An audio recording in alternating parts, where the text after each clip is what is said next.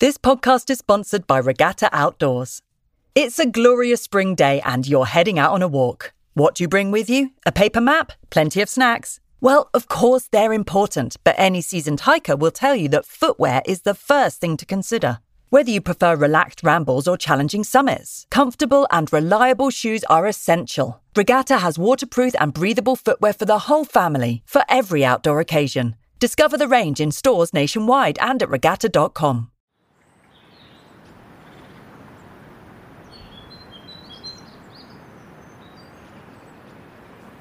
Welcome to the podcast. My name is Fergus. I'm your host. And this week we're heading into Dorset countryside in the company of podcast regular and dear friend Kevin Parr. And he's out walking, or should I say stalking, with a deer hunter whose job it is to cull deer. So Kev is finding out why he does it and how he does it. And it's an absolutely fascinating insight into the modern British countryside. So I hope you find this fascinating and join us in the podcast studio afterwards where we discuss some of the issues that are raised in this podcast adventure. It's Sunday evening. We've just stepped out of the van and immediately we found a buzzard on the ground on a rabbit by the looks of it. And I am somewhere in Dorset. I'm with someone I've met a couple of times. I'm not going to mention his name or the precise area just because it's not a controversial area. It could be delicate though, so we're just going to keep things sensible, if you like. Oh, there's a pheasant running across the field. I'm with someone who has a quite an unknown role in the countryside, but is probably one of the most important roles, and that is as a deer stalker. It's not just for sport or for food, but it's an essential role, because without any apex predators taking a deer, and without man, we always used to hunt deer, their numbers are uncontrolled. And not only can they then do damage to crops or saplings, trees, it leaves them ripe for disease, illness. So it's really good, it's vital to have someone who's keeping an eye on a deer and then thinning them out. And I guess you normally just look for the older animals or the disease? Usually infirm or elderly, but depends on the numbers. Sometimes, I have to take younger ones, but generally speaking, elderly. There are very few deer that are in bad shape on this farm. They're all in good condition because the food is abundant. Yes. Yeah. So generally, I've only ever shot a couple in 20 odd years with broken legs, maybe hit with a car or whatever. Yeah. But they can survive on 3 legs very easily. I've seen deer often with or with one leg that's sort of hanging off. Yeah, and they exactly. seem okay. Yeah. So they're incredibly good at survival. But yeah, generally speaking, elderly or infirm. But if the numbers are high, depending on the time of year, you take what is allowed legally. Sometimes it has to be a youngster because that's the only ones that you can get close to. Okay. Yeah. So should we go and have a look down by the gate? Absolutely.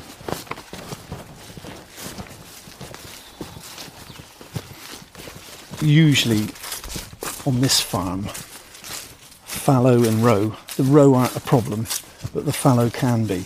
Big numbers. Yeah. Move into a field, roll it flat, particularly during the summertime when the crops are up. So I always just keep an eye on numbers and make sure that the farmer's interests are kept at the forefront. But he is very keen that I do it in an ethical way and not overshoot. So I probably only on this farm ever shoot no more than 20 fallow a year. Okay. And given the numbers of, I mean, I see a lot of deer right across the county, but certainly see plenty. Yeah. There's really good numbers. There's huge numbers around, yeah. Quite often I'll say to somebody when I'm at work, what are you doing this evening? And I'll say I'm going deer stalking, and they always quite often respond by saying, are there any deer around here then? And, you know, I just say to them, you should come to the farm where I shoot. I bet. And I should probably add that you have a really good relationship with the farmer here. Very much and so. the reason we're not mentioning the name or anything else is not because you're not allowed to be here. Yeah. I think you've sort of 20 odd years you said you've been looking after this estate. So yeah, 25 years. Actually. 25 years. Yeah. So yeah, that's not the issue. It's just purely just being careful, really. Yeah. Buzzard's still going. So what? You're obviously scanning about. Yeah. Just checking if there's anything about it. It's a little bit early yet. Still plenty of light, but they can always catch you by surprise. You know, you think, oh, they're not going to be out yet, and then there's a big group of them standing in the field. But as there's nothing here at the moment, we'll move on to the next viewpoint. Of course. Okay. Bounded by the roads, and you can see virtually everything you need to see, so you don't have to walk miles. That's a good thing. So up here, in the field at the top, I'm looking up there, looks like 2 row from here. That's incredible. I can't even see where you're looking. I'll get the bins. We've just pulled up on the side of the road. So see this green field? Oh here, yes, then up above, there's two row up the top there, and you get to know by the body shape what they are. Because I mean that's amazing. You knew they were road before, and they're half a mile away. Yeah. And it's just experience. Yeah, absolutely. Because deer, to be fair, they're not obvious. No. The different species. I mean, they would be obviously to you, but they're not completely obvious. And we've got 3 species locally, I guess. Yeah, seeker, fallow and roe. And roe are the only ones that are actually native, aren't they? Yeah, they are. So I'm just looking at the moment, just around in the little gullies and you know, in the under hedges and trees and whatever, because they sort of tend to. And do you know individual animals? Can do. Yeah, there's particularly with roe, you know, you get to know your deer quite well. There's a lot of does around with their youngsters at the moment, which is lovely, because there's never been a massive amount of roe on this farm, but this year there's a lot of youngsters, and there's not been any massive mortality amongst them. So there's a lot of young roe around, which is lovely to see. But he leaves it up to me to use my discretion as far as the roe are concerned. Sometimes it's good to thin up the odd buck out, but there's a saying in the deer world that you can only control a deer population by shooting does. A lot of people go out for trophies and whatever, but mine is purely management, and I shoot does just to keep the numbers at bay. So we'll just go on a bit further. Yeah, this is all our ground here, as far as the eye can see, and you get to know certain places where they may be and may not be. Just keeping on the left, because I saw some golden plover in that field. Oh really? Yeah. I saw them actually. Yes, they were there yesterday. Yeah. Which you must see. Sorry, the sky's fantastic. Oh, incredible! Absolutely stunning. Yeah, it's beautiful part of the countryside. Yeah. Isn't it? Big sky. The sun's probably gone down already, has it, or on its way down? But there's some lovely colours because it's low cloud and hazy. We've turned away and we're heading east. And yeah, you must. Aside from the deer, you must come across everything that moves in the countryside, especially at this time. I mean, this is the time of day when things start to emerge. You become very attuned to the ground that you're on. There's always something new. Every time I come out, I always see something that I haven't seen before, either in a different position or interaction with other animals, owls. Yeah, I was going to say. Yeah, lots of owls. Oh, yeah, I mean, lots of buzzards nowadays. Yeah. But their numbers, I think, have dropped a little from when we've been around for about 11 years, I think. And when we first came, I thought buzzards, they must be at the optimum level for the area. But I think they've just dropped a little. I think we've had a few sort of poorer recruitment years, but yeah, they're doing pretty well. Yeah. Do you see barn owls, I guess, and the tawnies? Tawny, yeah. There we go. Oh, look at that! As if This is a good. you knew there were going to be some here. So we've got, looking at it, we've got the real old youngster down on the right hand side. Oh yes, yeah. And there's a buck. The next one up is a buck. Then the one next to it is a doe. And then there's two couched, which are sitting in the stubble. And they're roe both again. does. Yeah, roe does. Yeah, sorry. Yeah, they're all roe. Very rarely will they mix. Or like on the left-hand side, further up the field is another youngster. Oh yes, yeah. So that's a good number actually. Because the roe buck is quite easy because the antlers are just so single, two little spikes. Whereas the fallow has the antlers are those great sort of plates, aren't they? Yeah, the big sort of palmated antlers. So that's a nice scene. And they know the eyes are upon them. They're obviously staring at us. Is that something else just to the right of that? Oh, it's a pheasant or something, I think. Another way of telling which sex they are is the buck. At certain times of year, particularly coming into the winter, their backside's a caudal disc, which is the white backside. Yeah. On a buck, it's much less pronounced and more kidney shaped, and that's a good way of telling whether it's a buck or a doe.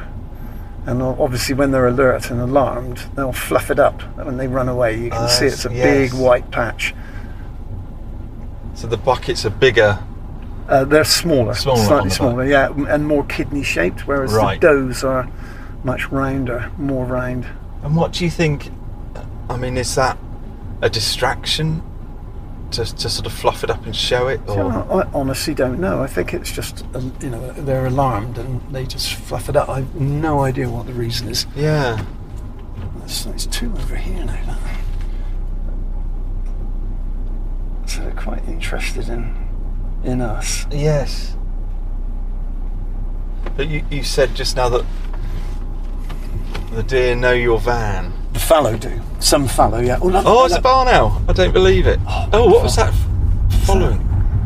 I can't believe that. That's amazing.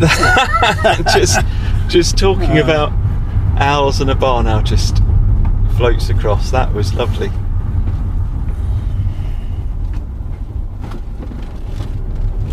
So this is the boundary of the farm. Yeah. As I say, it's all, you can view it, most of the farm from the roads that sort of around the outside edge of it, which makes my life a lot easier. Yes. Yeah. Cuts down on a lot of walking for nothing.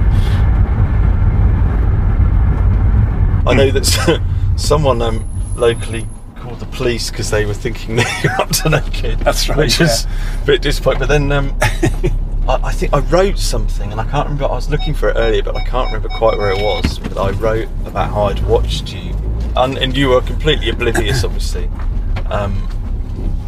And you're on foot, and obviously following an animal.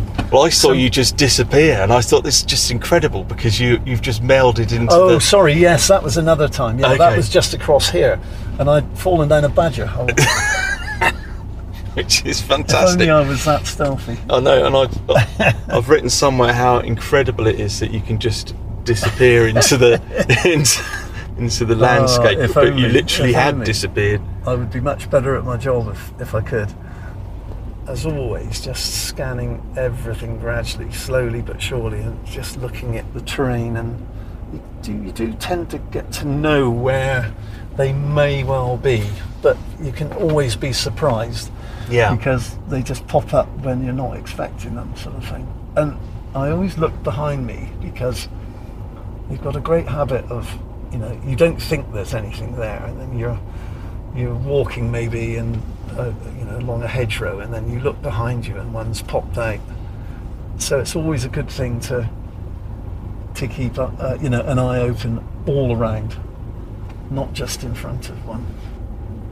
And at what point might you decide that you're going to take a shot or get out the van and... Oh, if I'm actually after a deer for the evening, I'll sort of select it. If I'm looking around the farm and I see a particular deer that would suit, and then I sort of work out which way the wind's blowing, and I don't want to get downwind of it, and I just sort of work out the best approach. And there's always, every animal that you go for has got a different, you have to approach it differently. You're weighing up the terrain, which way the wind's blowing, and then I'll just sort of get the rifle ready and off I go. And sometimes it's successful, other times it's not. And I imagine, but because you're never going to take a shot unless you know it's going to be a kill. Exactly. And you're never going to take a shot if you don't know where that bullet's going to then... Always have a safe backdrop. Yeah. The ideal backdrop is as in the when I did my deer exams 20 years ago, the DSC 1, which is the Deer Stalking Certificate 1. The wording is a rising bank of soft earth, which is your ideal backdrop, and I'm always incredibly safety conscious. Yes. Because that bullet can fly for 2 or 3 miles. Yeah. So it's just never ever. I never squeeze the trigger unless I'm absolutely certain that it's a safe backdrop. You can never be 100% certain that you're going to, knock an animal over cleanly, because it's not an exact science. But you trim out all the variables and go through a little mental checklist in your head. Is it safe? Work out the distance that you're shooting at. Where your rifle zeroed it. I always zero my rifle at 100 yards. Okay. And then I know, if you do miss, hopefully it rarely happens. But if you do, it's not the rifle's fault. It's your fault. And if I ever do miss, which is, as I say, quite rare, I always go and zero the rifle again afterwards, just to make sure that it was me, not the rifle. Yeah. Because you never know, you could sort of knock the rifle, climbing over a gate or whatever, just knock the scope and put it out of zero. But rarely that happens, because I'm always really careful with my rifle, because it's the tool of my trade. So yes, absolutely. Yeah. Okay, we've got more deer down here.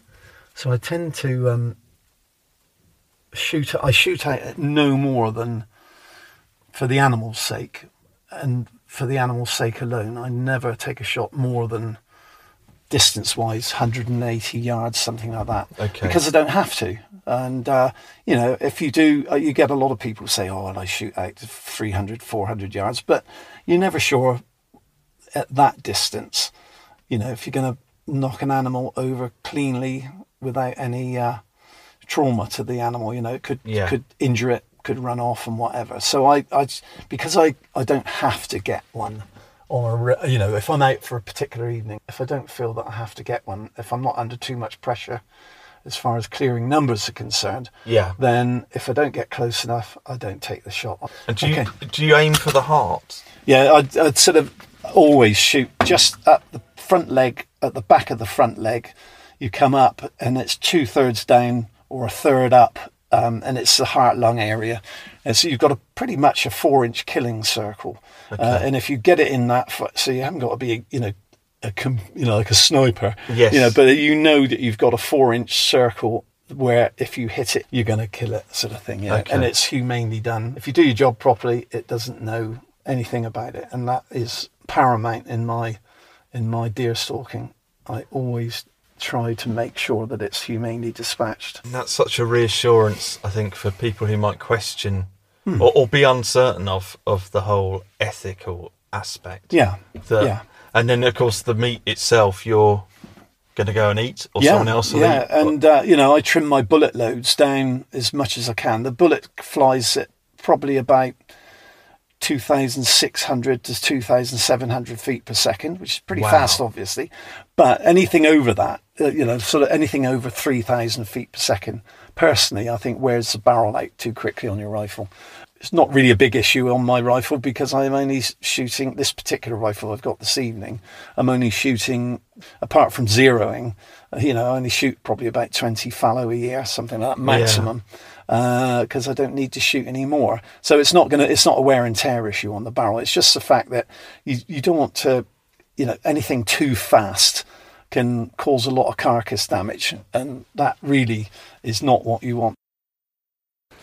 So quite often, they just change their habit. You'll get a big buck with a group of does, and he protects them viciously because, that's his fun for the year sort of thing. So over here, look, we have, see up here, so you've got this field, brown field, then go slightly to the left, you've got a stubble field, and then through a gateway, and then another stubble field.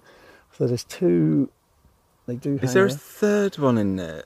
There's a paler one between... Yeah, looks like it, doesn't it? Yeah, actually that looks like a common fallow. Actually, the one at the top, looking at it, is black, so that could be a black fallow. We've got an incredible view from here. We're in a gateway looking north, I think, so northeast. In fact, the moon's just rising, so we're looking east. And it's a fantastic view. We can, I don't know, see probably 3 or 4 miles. Lovely folds, lights going quickly. And I don't know how you pick those deer out so easily because they're in the field below it, to the right, there's 4 row along the hedge line at the bottom. Can you see them? Wow. So we'll go down and have a quick look at those, but we might walk up and have a fallow up the top. So if we get going before it gets too dark. Okay, yeah.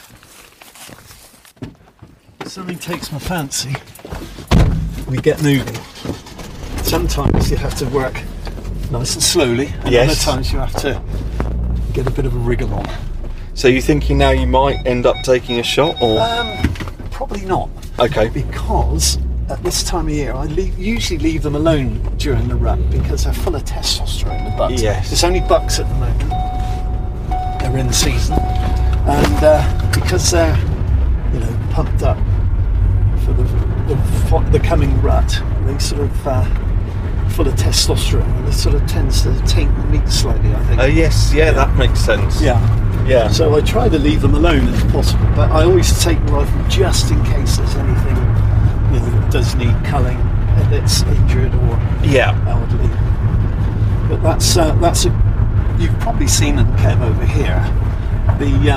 There's 3 sort of subspecies of the fallow. Common, which are the spotty ones, the white ones, and the black ones, melanistic, menil. So there's a good complement over here of different coloured ones, and I always tend to I leave the white ones alone because they sort of shine out in the distance, and they're my. And if I always say, if you see a white one, there's always some black ones with it. Yes. You may not be able to see them, but they're there. So, because I've always wondered, because a lot of people I've spoken to when I've walked around here, and they're out looking for the white deer, as if there's only one, and I say, well, I reckon there's probably 1 in 20 of the fallows are probably white. Yeah. A common mistake people make, they think that they're albino, and they're absolutely not albino. They're just a subspecies. I don't know what you've seen. Fantastic. Okay, just one sec. So I'm just looking on that hedge line down there. Oh, were you looking right over, further over, or just? Oh, I see. Not quite sure. It's a stone. A pale lump. But it could have been the bottom of a rope. It could have, yes. And at this time of night, you quite often get fooled by the fading light. But it's always, if you don't stop and look, you could miss something. But there's not always a... I love the intensity. It's so like fishing, because the best time to fish is... It's funny looking. lump, actually, isn't it? It is. I think it must have been dragged up by the Harrow. farm machinery, isn't it? Yeah. Yeah. Okay, off. So we know there's some row up through there, but what we'll do is we'll just walk up here and then look into the field to see where the fallow are. Have a closer look. Always not like the sound of a cattle grid. It suggests you're going somewhere interesting. It does. It does. There we go. Right, okay, let's get out and have a look. Brilliant. So, we'll take the rifle just in case. The wind, which was quite stiff earlier, it's really dropped, hasn't it? Yeah. I love this time of day because all the sounds of the day disappear. And then it's just peace. It's lovely. Nice smell as well. Yeah, very much so.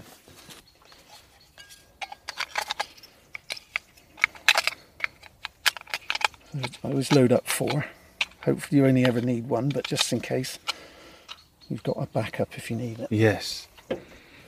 Okay, so just to show you, there's nothing Nothing in the chamber. Nothing in the chamber. What I'll do is squeeze that up like that. So it's nothing up the spout at all. Okay. So we'll just, because the light's going quickly, we'll head on up the top. Okay. We're just creeping up the bank, having made quite a stiff path up the hill, hence my heavy breathing. These are the animals that we saw from the gateway.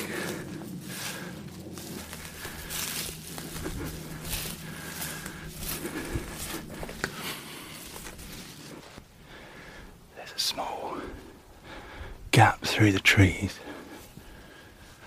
Are they still there? Look along that edge line there. Just really down on the right hand side.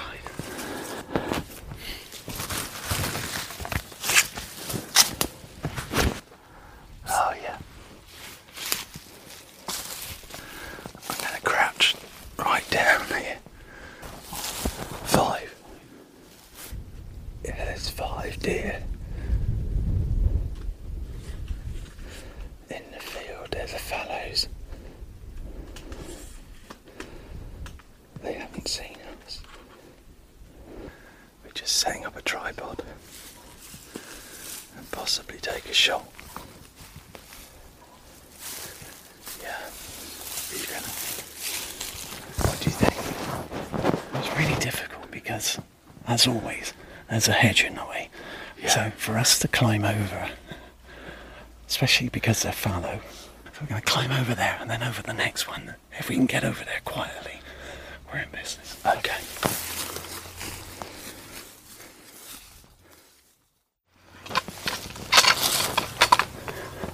Okay, one up the spout with the safety on, so the rifle's safe. Okay. So we just see how close we can get. We've climbed over 2 barbed wire fences and worked through a hedgerow. Oh, looks like a pipistrelle bat. We're just creeping up the edge of the field.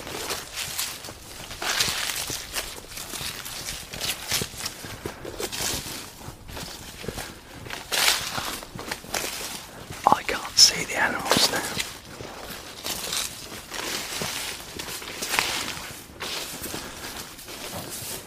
When we go down this, because we're turning 90 degrees right, we'll go side by side, so we look as if they see us, it's just one person. Yeah. Just got buzzed by the bat there. They're nice and settled at the moment. Yeah. What's that, about 220 yards, something like that. So what we'll do, we'll go down the hedge line. We've got a nice dark backdrop. Okay. Which works in our favour. I'll stay inside you.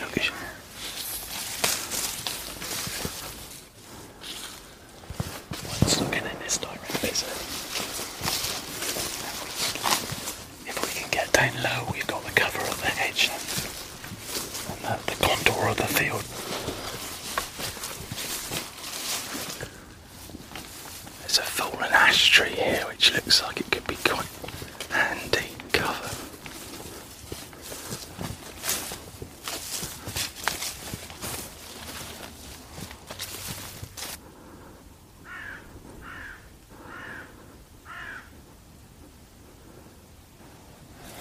There you go.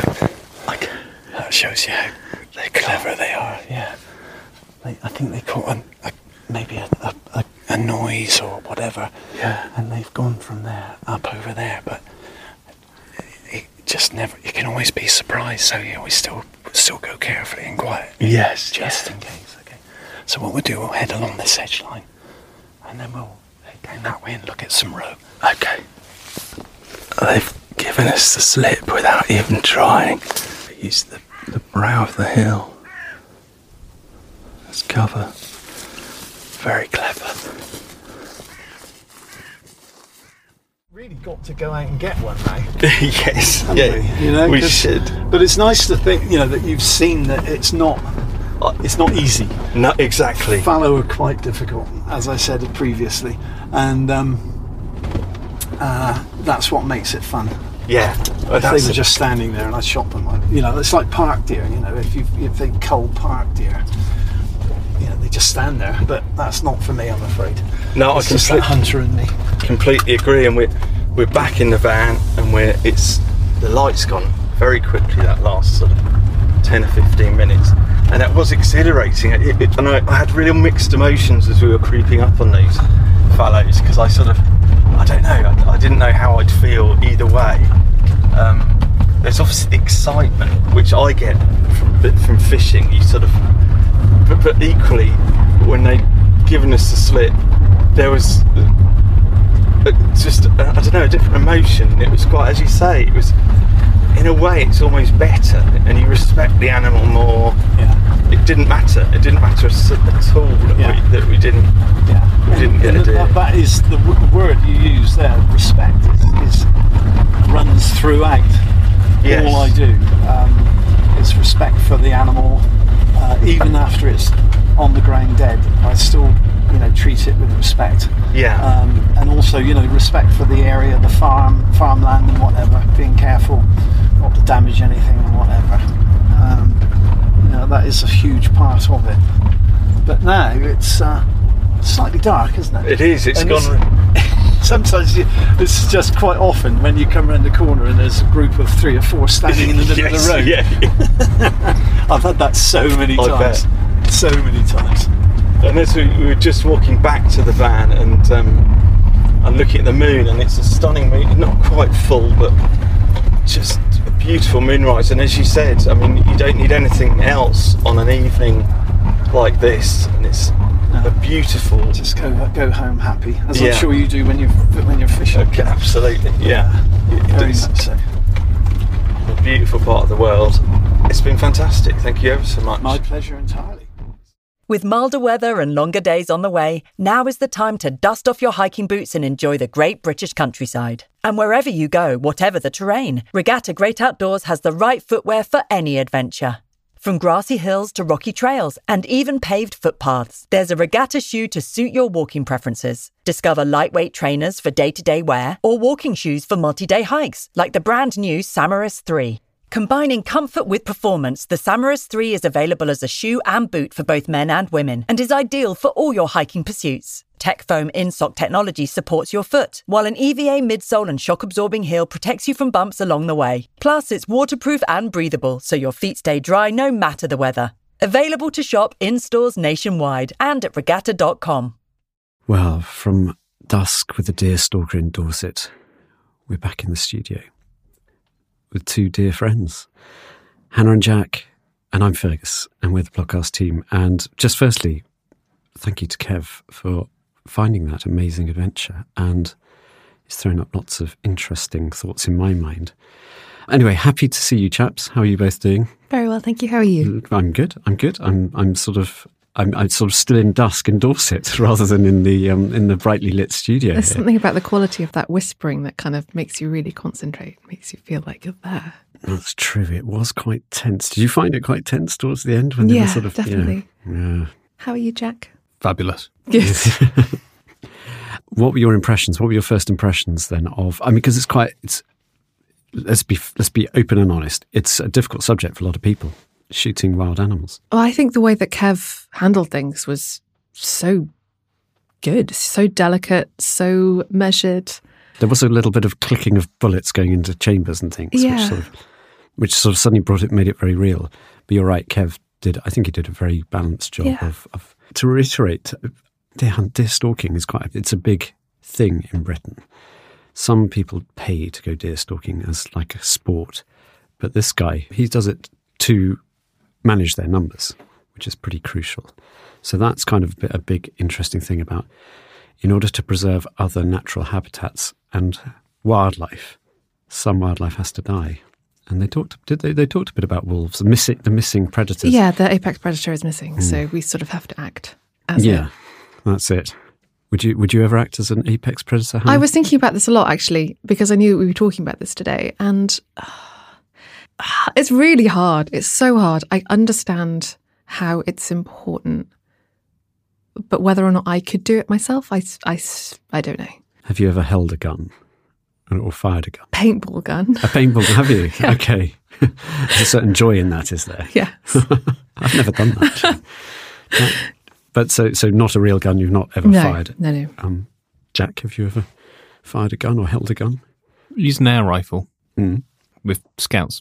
Oh, of course, okay. You can do shooting, but you don't shoot anything that resembles human or animal. So it's in target only. Unless there's something out there that has it looks like a circle, yeah. So like somewhat have used a gun-ish thing. But I find it, again, like you, was thinking about it and how I feel. And there's the whole thing about if it's for, I know venison is a thing. Yeah. That's understandable. I had it for my lunch today, funny enough. Not one I'd shot myself, but anyway. So there's that side of it. But also I'll come on to later. I've watched a few things now where the reasoning of like killing some to help its prey survive. Or habitat. Yeah. It almost feels like, why negatively affect that when you could positively affect the thing you're then helping? Let's put it like this. Gosh, this is a tricky one. Maybe you'd like to answer this one. No, please. So you've got a very, very populous creature. So let's go back to the predators. Predators tend not to, and this is really controversial, lots of people argue, sparrowhawks eat all the garden birds. Yeah. And it comes up all the time. It's very rare for predators to eat themselves out of prey items. So there's got to be something else going on when you see declines of small birds. Very obvious to blame the big thing with hooked bill and talons, whereas there are some more insidious things like pesticides or habitat loss and that sort of thing. But with deer, where it's herbivores, they're so numerous, and because there's nothing controlling their population numbers. Predator numbers are controlled by numbers of prey, whereas for deer, there's just tons for them to eat. And also, which I don't think they mentioned in the podcast, but when I've looked into this issue before, there's so many crops for deer to eat. So there's always something, they will be out in the crops feeding on maize or turnips or whatever there is. And, they're just constantly nibbling at any tree regrowth, any, even bluebell woods get trashed, all sorts of lovely, delicate flora and things like sort of coppices where nightingales breed. That gets just mown down by deer. So that's had a big impact on nightingales. So that's why there's nothing else. There's no other way of taking out the deer. Although they say the number one predator of deer is motor cars. Oh. Have a guess how many, this might be slightly out of date, but have a guess how many deer are involved in, or how many road accidents involve deer in Britain every year. How many figures are we talking? We're talking 5 figures. 5 figures. What? That isn't even close to have a guess, and then we'll 17,502. It's more than that, Hannah. 25,702. That's closer than Jack, but it's 75,000. Can you believe that? That's the deer. That's from the Deer Society. Oh dear. Oh dear. Yeah. I mean, but you can imagine. I mean, that's a lot. That's a lot. I mean, a lot of it is small things where a deer gets hit and they counted. There's some damage to the car. Some of it could be a fatal accident where the deer. So there's this issue of there's a lot of deer in the UK, and one method of controlling them. Now there are other methods, but one method is through shooting, and the other methods involve fencing. So, and there's also more studies into the population dynamics and how you can perhaps use some drugs or sterilize some animals. So I think what's recognized largely is there's a problem and there are lots of solutions. Perhaps this solution with the bullet is the one which is most painful for people to take on board. That was a long answer. Sorry, Jack. It was a good answer. I feel like you covered lots of points. It's a funny one. I have held a gun and shot things. I'm going to fess up here.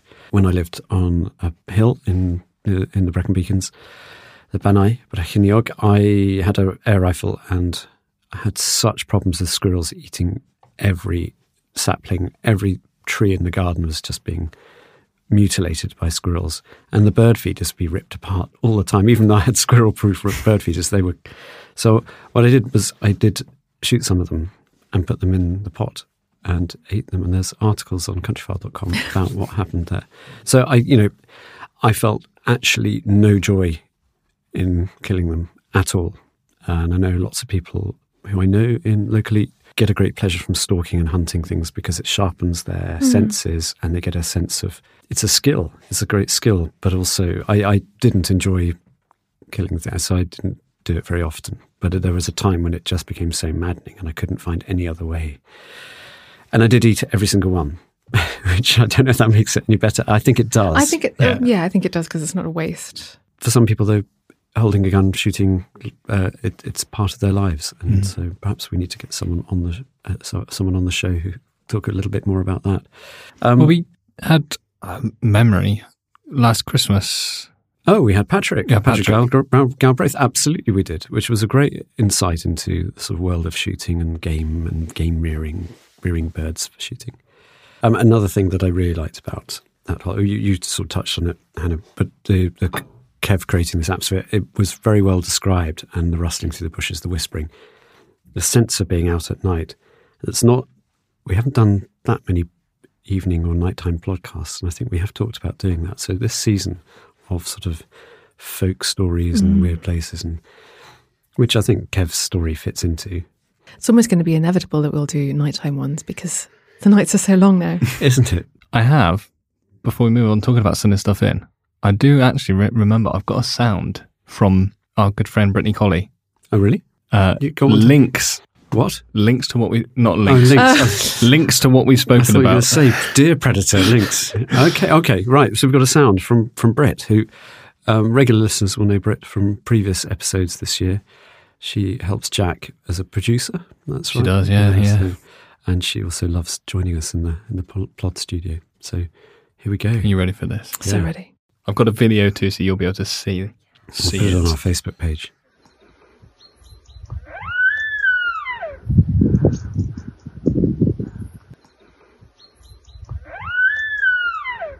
What on earth is that? It's a great tit in extreme pain. Can I see the video? That's. I can't see the video, so you're going to have to describe it for me. It's a video of Brittany Colley slowly zooming in on a stag. A stag? Oh, that was a bellow of a stag, was it? Yes. It sounds like a door squeaking. Yeah, I was thinking that's a wardrobe door. Do you open your wardrobe door and a deer pops out? I think that's a roe deer. That's cool. I've never heard a roe deer. How would you describe that? Squeaky door. Squeaky door. All right. I'd say ghostly shriek. But, of course. Halloween's over now, isn't it? So we love hearing that. So if you recorded any sounds out there, wow, deer bellowing, or just strange things that you've heard, beautiful things that might make us relax a bit, send them in. Sounds from the countryside, again, to editor@countryfile.com. We have some. We'll come to our latest listeners' emails shortly. Sightings and happenings. It's our regular slot because it's a week since we've last seen each other. Has anything happened in your life? Have you been out in the wild? I've had some moths. I've had moths. It's been a moth time. I've also seen Mothtober. lots and lots and lots of jays. Jays, yes. Loads of jays. Cool. Yeah. And they fly like they've forgotten how to fly. Like they just have a little go at it and they're like, oh. I can't. Oh no, I need to fly again. That's very good. They're great. They sort of fold their wings in. Yeah. Oh, yeah, yes. Then they bob. Yeah, I know exactly what you mean. And then presumably they're after all the acorns. It's been a big acorn year. So presumably they're doing their job as acorn distributors and eaters. So jays in the wild, moths inside. I'll say again, Mothtober. You're not going to get second laugh at that. No, I didn't get first laugh. Barely got first. Jack, how about you? Anything in the wild? Not too much actually. I've been a bit quiet this week. Yeah, you've been stuck inside. Yeah. With the rainy weather. Yeah, it's been a bit miserable. Yeah, I saw a devil's coach horse. Do you know what a devil's coach horse is? insect, It is. Do you know what type of insect? small one. It's not as small as you think. It's a beetle, but it has these. It's quite a long, thin beetle, and when you go near it, it raises up its abdomen really aggressively, like it really wants to fight you. But the other end has these enormous pincers on, which do, as I've experienced, give a very nasty bite. Ooh. Not this time. Good. But as a kid, I met a lot of. Didn't want to fight it this time. No. I've known. I just give in. But really interesting to see one, and they just scurry around. And I've got a lovely photo. I'll try and put that on Facebook as well. So, devil's coach horses, look out for them. Quite late in the year for all these moths and other insects, which again, Jack, shows your. Sorry. Yeah, but it's been warm, hasn't it? So sort of makes sense. They haven't gone into hibernation. Yeah. Or whatever. Tell us what you've been up to. Tell us about what life's like in your area. What's the weather like there? What's the weather like? Have you seen any strange insects? Send in your thoughts. editor@countryfile.com. I do have a really nice email. But it's from someone called Hannah, so I think you're going to have to read it, Hannah. Wouldn't that just be terribly confusing? Not really. I think it'd be weird for Jack to read. So this one is from Hannah Bowley. A few weeks ago, I was listening to episode 204 from the 25th of July. However, the timing became rather interesting. In that episode, you were discussing swifts and swallows with Hannah and Jack, and how they all would have left the country by the end of July. At the time, I thought, I must email Fergus, because at the end of August, I had been visiting the Lost Gardens of Heligan in Cornwall, and had sat for about 20 minutes watching large numbers of swifts and swallows as they circled and called and were generally very busy in and around a large old beech tree. I didn't get around to contacting you at that time, but imagine my surprise when on the 1st of October I found swallows again circling overhead. Fewer this time, but definitely swallows. I could clearly see them as they were not far above me and I was standing on an open beach at the time. So what is going on with the timing? Is it just that I'm in the south of the country, or have these birds decided to hang around longer this year? The beach I was on was Slapton Sands, which runs parallel to Slapton Lea Nature Reserve in South Devon. Again, I don't know whether you know the location, but their nature reserve is an area of fresh water which is just a few metres away from the sea, within a mile of the A379 running along in between the two. As we sat in the car park above the beach, we saw activity in the water and thought it was dolphins. Another watcher next to us said he thought it was bluefin tuna. Whichever, we were thrilled to see large curved bodies jumping out of the water a couple of times, and fish getting out of their way as well. With the sea and the nature reserve, maybe this would be another good venue for the podcast. Wow, lots in there. Thank you. Thanks, Hannah and Hannah. There's quite a few things to unravel. I have been to Slapton Sands Nature Reserve, really interesting place and a really good place for a podcast. Also because that's where there was a D-Day practice run where a whole load of ships full of soldiers were drowned in awful accident. It was really terrible. So there's a tank on the beach there as a memorial to them. About 750 men drowned. Anyway, so gosh, tuna or dolphins, both are good. Both are amazing. I've heard lots of noise about more tuna appearing in our waters, whether that's just the numbers are returning because we've always had tuna in our waters, but they've been depleted through fishing, or whether it's climate change. That's a moot point. But the big point you make, Hannah, is about swifts and swallows. Now, I probably wasn't very clear when I talked about this, and sometimes I'm very unclear. But swifts tend to leave at the end of July, early August, and then they're gone. I mean, you do see a few stragglers around, and you will see a few later in the year. You know, I actually did see a swallow. I should have said that in happenings and sightings. I saw a swallow yesterday, and we're very late in October recording this. Swallows and house martins, well, they'll breed. Certainly house martins will breed well into September, and then they go. but there are always a few stragglers around. You've probably seen swallows and house martins quite late in the year in Bristol, or I haven't seen any recently, but I definitely did see some after we talked about them leaving. yeah. So I think to clarify, with hindsight, I think that it's the swifts that go like almost overnight, so early. Like they arrive sluggards that they are in May. They soar around and lift our spirits for literally 2.5, 3 months, and then off they go. And it feels like months and months. It is months since they were here. So with a certain sadness, come back, swifts, please. Also, just to jump in, Yes, mention the Lost Gardens of Heligan. Oh, We have got an episode from there. Of course Back, we do. if you head back to the first year of the podcast, Annabelle went to the Lost Gardens of Heligan with Tim Smith that's right. episode That's a great episode. 35. Oh my goodness, well remembered. That is one of the funniest episodes. Yeah. It's good. Ever. That has the mystery vegetable. It's that brilliant. Episode. I still laugh. We're laughing here in the studio. So have a listen to that one, episode 35, Unmissable, with Tim Smith, as you say. So that's pretty much it. There was Jack. You mentioned before that you had I've got a TV program to recommend. But you also mentioned you had a TV program. We can revive our mini series of TV programs that we'd like to recommend out the countryside. I've got 2. What? Yeah. Oh, you can throw one in. I'll go with the biggie first. Okay. Because I mentioned it before. Planet Earth Freeze. Was Started it? coming out. I didn't see it. Was it Episode 1, very good. really? I think just the upgrade in technology. Like the first chunk of the first episode, you've got high definition underwater shots, drone shots from directly above, and you're like, this is mad. Like 10 years ago, you How wouldn't did have you do that? got this sort of footage. Yes. But it also feels very, because I think it's the last of the Planet Earth trilogy.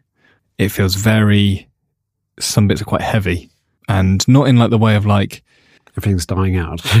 yeah, it is that. It's not going on just to sort of the top level of like, oh, this sad thing's happening because of climate change. It's kind of going, climate change has caused this thing, which has then led to this happening. And it is, some of it is really quite sad, and it is reflecting on it in this first episode. Towards the end, they even replay a bit of Attenborough's, some of his first stuff when he was about 32. Wow. Oh yeah. And then I did actually see that bit. Yeah, back to this day, and there was just something about it of like, in that time he was here to go look at the wonder that is our planet, and now it's kind of, he's had to shift into sort of, I've shown you the wonder, and now I need to show you that we're starting to ruin it. And there was something sort of bittersweet about everything about the episode, and I think going forward, I think it's only going to get as... We should get Sir David on the podcast. Let's get I'd him love on. that. But very good, recommend it. It's on BBC. Brilliant. Okay, well, I'll dive in with a recommend. Mine's much smaller and down to earth. It's a little short film called Beacons, short films from Wales, and this one is called Forest Coal Pit, which is a little hamlet not far from Abergavenny, where I live. And this is just, it's only about 20 minutes long. You will love this, Hannah. It's 2 brothers who live together who I knew.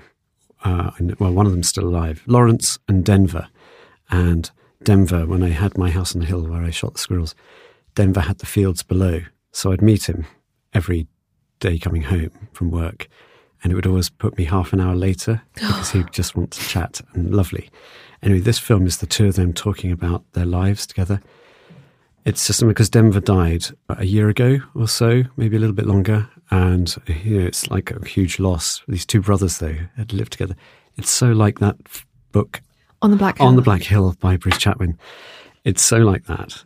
And you can't believe reading that book that this could possibly exist in the 21st century. But there is elements of that. They are each other's whole lives. This film is just amazing. And you see the longest eyebrows you'll ever see in the world. But Denver and Lawrence, brilliant film. So Sian Marshall Waters made the film, is the director, and Jessica Wheeler is the producer. Well done. It's filmed on 8mm film, so it's got that slightly grainy, jerky. Yeah. Honestly, if you get a chance, I will give you my logins, because it's certainly warmed the cockles of my heart. It's lovely to see those 2 chaps just talking about their lives. Totally different view of the world to the rest of us, really. And then my second recommendation, yeah. This is online, on YouTube. By the time this is out, we're sort of midway through it. But Chris Packham is back with Megan McCubbin and a couple of others on their channel. It's called 8 out of 10 Bats. Oh, really? And That sounds lovely. imagine sort of it's a Autumn Watch-esque sort of program. It's an hour and a bit long, diving into everything that's going on at the moment. A few little off-cut videos, a few little sections about mushrooms and stuff like that. That's adorable. They do end on a joke. I'm not going to say they stole it. Hold on a minute. That's what I'm saying. Right. But Okay. Do they have actual jokes though? Because if they do, then they didn't see it. Actually, from the first one, I don't think they're much better. Hannah won't be reappearing. So it's her last show. But yeah, no, that's at the moment. It's Monday to Thursday this week and Monday to Thursday next week. It's live. But it's their own YouTube channel, is it? Not a BBC thing? No, their own YouTube channel. This week they're up in Scotland. What's the channel? I should say the Forest Coal Pit that I mentioned is on iPlayer, BBC iPlayer. So you can find it there. Look for Forest Coal Pit. So yours is on YouTube. So we've got a whole range of things. But yeah, live at 7:30 our time. Oh, really? So it's YouTube. a live YouTube podcast? Yep. God, I don't think I've ever watched, apart from my son's gaming channels. I think it's very high quality. Wonderful. Great. Okay. Well, we will, as and when we see things that we like that sort of bring the countryside nature and that world to life, we will recommend them. Please send in your recommendations, old or new, stuff on YouTube, stuff on the BBC or other channels. And again, it's editor@countryfile.com. But for now, I mean, we've talked about lots of things. Hopefully we've stirred some interest in that you'll get in touch with us and we can have a conversation with you too. But I've loved chatting to you both again. Lovely to see you. And for now, it's goodbye.